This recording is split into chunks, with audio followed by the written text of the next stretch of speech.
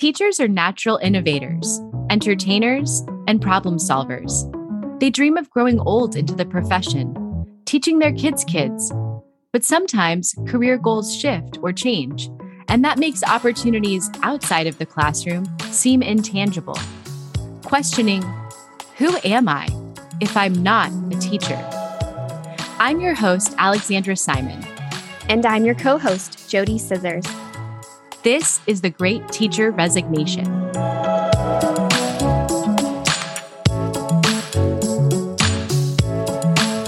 Sage Salvo is the founder and CEO at Words Live and a tech policy fellow at the Aspen Institute. He dedicates his time to solving challenges in K-12 literacy and engagement. He is a socially minded EdTech leader, revolutionizing literacy practices through an expanded reading canon that includes contemporary song lyrics. Welcome today, Sage. Thank you. I appreciate it. Thanks for having me. Sage, thanks for joining us today. So for a little background for our listeners, Sage and I were connected through the EdTech community. I knew some people at PBS. PBS connected me with Sage. And then for many years now, we've been working together to be able to ensure that his work is in more schools. He is getting the funding that he needs. And if you haven't seen his product yet, we're going to talk about it because it really is revolutionizing the way we think about curriculum, the way we think about culture. So Sage, can you tell us what is Words Live? So we consider ourselves to be what I call a futuristic EdTech company. And that's because we really are looking at the year 2045 when we know that the nation is projected to be majority minority, which means we're going to be a lot more colorful and there's going to be a lot more cultural intersections. And so the way we think about that is what implications does that have on the classroom? And so for us, we think that classroom practices, teaching practices need to reflect the cultures that are being brought in. Right now, we just see that's at a deficit in terms of allowing kids to bring in their music, their art, their culture, their food, their language into the classroom and into the learning process. So that's something we want to change. Then it's going to take a paradigm shift. It's going to take a forward-looking approach. That's really where we sit. We anchored ourselves in literacy. And so what we're trying to do is expand the reading canon, open it up, bring things like song lyrics in so that more kids have on-ramps to learning those core competencies in literacy. Can you tell us a little bit more about how you focus on regional culture in music as well and how that influences your product? Yeah, so this is an interesting story. You know, we call ourselves or like to think of ourselves as being truly culturally responsive. And so what that means is that you have to really check yourself on being overly prescribed as an instructor. And you have to really allow the students to kind of tell you and guide you where the lesson should go. And so one of our early pilots was in Alabama, Montgomery, Alabama in particular. And because of the proximity to Atlanta, I naturally thought, hey, let me bring in a bunch of like Atlanta music, top 40 artists that came out of Atlanta and help the kids learn. I forget what the unit was on, but it was an 8th grade class. I think something along the lines of like learning point of view. And I brought a bunch of music, like 10 songs, all Atlanta artists, thinking that, I'm going to just like set this classroom on fire. And it like hit with a thud. No one really enjoyed the music. And I had to sit back and say, you guys are like 2 hours away from Atlanta. They're like, well, we don't really listen to that. So I started asking questions. Well, who do you listen to? Artists I've never heard of, but they were like local Alabama artists. And that was really interesting because here I am supposed to be the culturally responsive guy. And I was actually being overly prescribed. I made a bunch of assumptions. And that little moment right there kind of changed the trajectory of the way we built our technology and what we thought about being truly culturally responsive. Especially music today, it's becoming more hyper localized, which are artists that will never appear in the top 40. But if you go to that part of a city or that part of a town, that part of a state, everyone is listening to that artist. That's what it means to be responsive, is get to know that particular region. What are they consuming? And then incorporate that into their learning. I can totally see that. I live in New Orleans and Jody actually travels here for work. But what I experienced when I moved here a few years ago was really a hyper localized music scene, right? I mean, everything from Big Frida to like the Mardi Gras music, like there's such an explosion of music here. And I think to your point, like as someone who's not from here, had I come in with a prescribed notion of like what I should teach when I was a classroom teacher, that would not have worked. And I think honestly, teaching is very localized. Like the issues that we have in the schools and in the classrooms, we try to put like a big umbrella over everything, but we need to focus on the local. So I love that. And I really appreciate you sharing where you had to take a step back in something that you did and you recognized that that wasn't the right move. And then you made changes. And I think a lot of times it's hard for us to share those stories, but that was really powerful. That's almost like a Zaretta Hammond exercise of what you did, like stopping and reflecting about your own bias and what has built you musically, and then thinking outward and looking at your audience and saying, oh, okay, like I need to change my practices to meet their needs, to meet them where they're at. That was like precisely how an exercise would go with her. I think that process there, I think that happens in classrooms all over the country, but too often our teachers are under pressure thinking that they have to be the expert or they have to conform to some standard that's been imposed on them. And they don't do that dialogue. They don't do that negotiation. I think that's like moment number one where we see just a lot of failure in breaking down and building up a culture that wants to learn. So I've done something like that before in my classroom.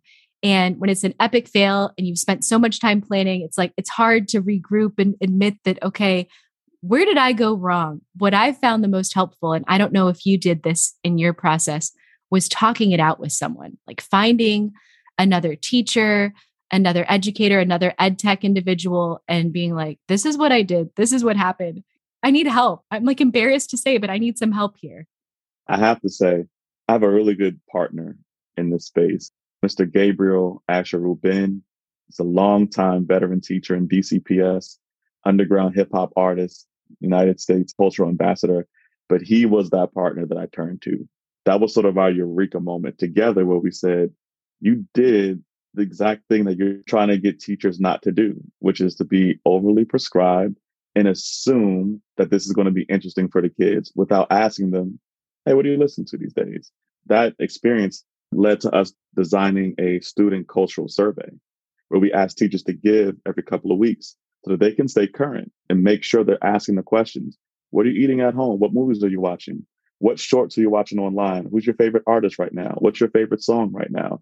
Just steadily building up a cultural profile of their students and getting them into a rhythm and a practice of doing that. I think that's a really good segue into our next question. As Words Live grows and you build your staff, how does an educator fit into those positions? We're almost all educators, actually, oddly enough. I like to say I have an interesting mix of like songwriting background and educator background. And we've been fortunate in that our first sort of three partners, Asher Rue, as well as one of our first hires with Faith Pot, have all been creative writers and then have also either mentored or had direct classroom experience. I think that characteristic of being able to do both, interact with young people, teach young people, but also have your own artistic practice, I think it really helps to inform the work that we do. It doesn't matter if you're content area and you're just focusing on annotating songs, or if you're one of our engineers who's focusing on building out relational databases. I think those insights help us to kind of, make the product a lot better. So I look for that for partners and new hires. You are probably familiar with the state of teacher retention right now. And how do you see your company, one, supporting teachers that are looking for positions in EdTech, who are trying to break the mold? The trajectory of a teacher's career isn't always the same for everyone. Some people don't want to take the traditional path and they want to break through to EdTech or other industries.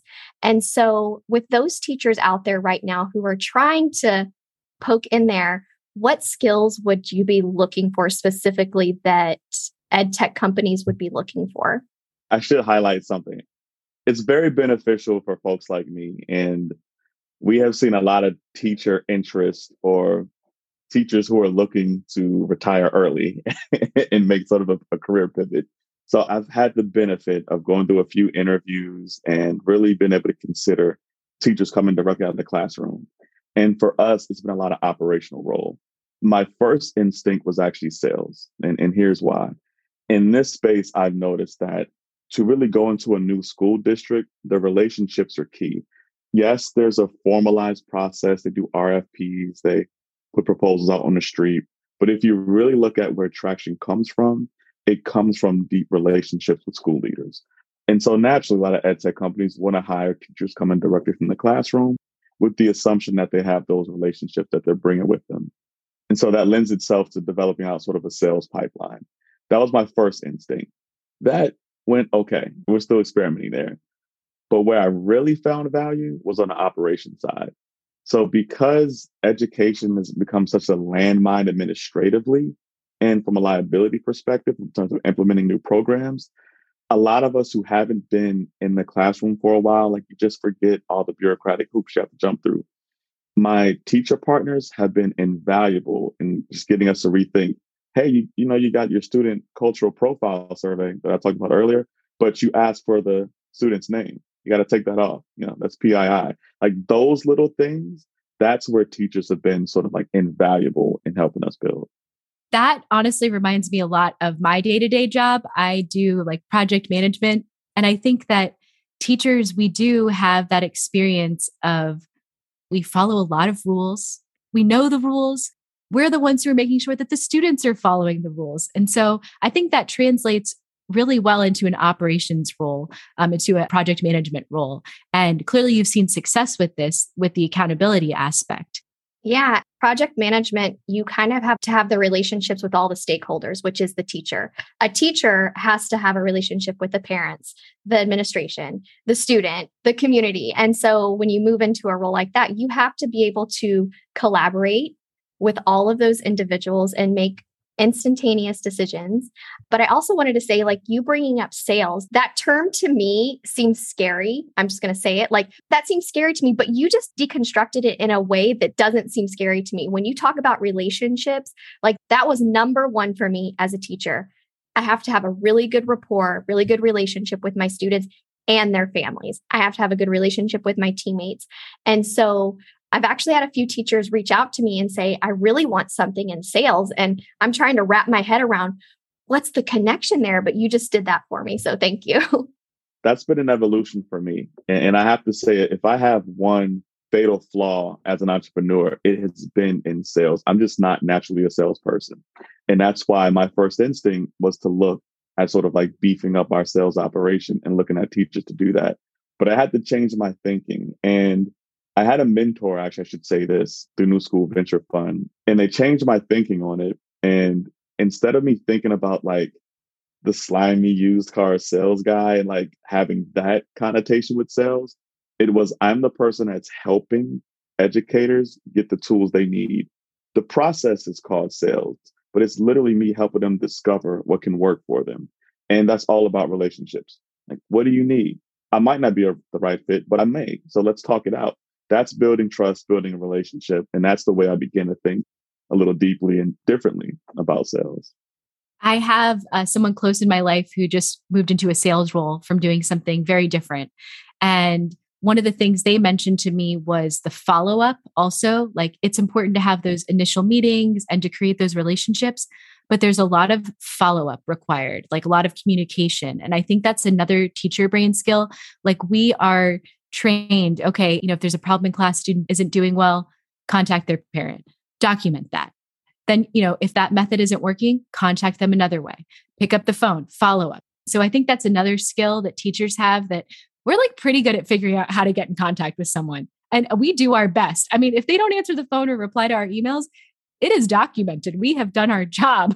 I actually sent Allie this the other day. Somebody on LinkedIn posted, hey, if I send you a message on LinkedIn and you don't get back to me or you ignore me, that's okay because I used to be a high school teacher and I used to call parents and not get a single call back.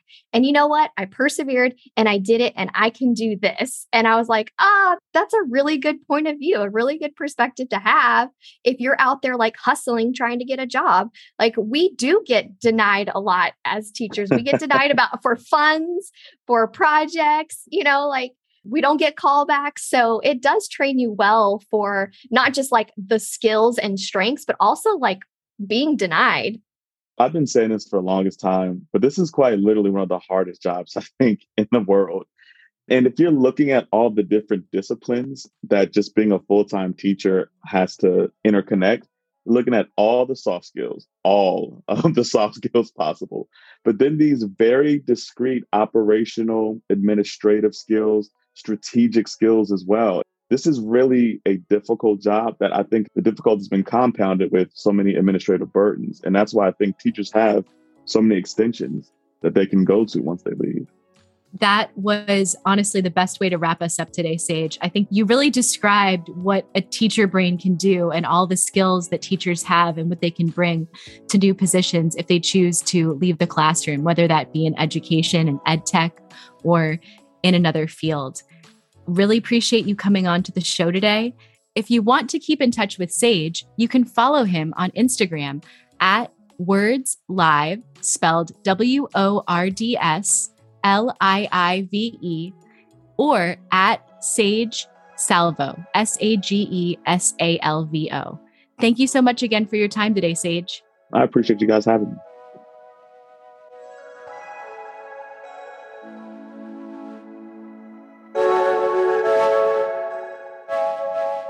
If you liked The Great Teacher Resignation, give us a 5-star rating and follow us on Instagram, Facebook, Apple Podcasts, Spotify, Google Podcasts, Amazon Music, and Audible. Today's episode was written and recorded by me, Alexandra Simon, and my co-host, Jody Scissors. Executive produced by Teacher Brain. Produced and edited by Emily Porter. Original music, Emoji by Tubebacker. Special thanks to our sponsor, Paper Planes Ed.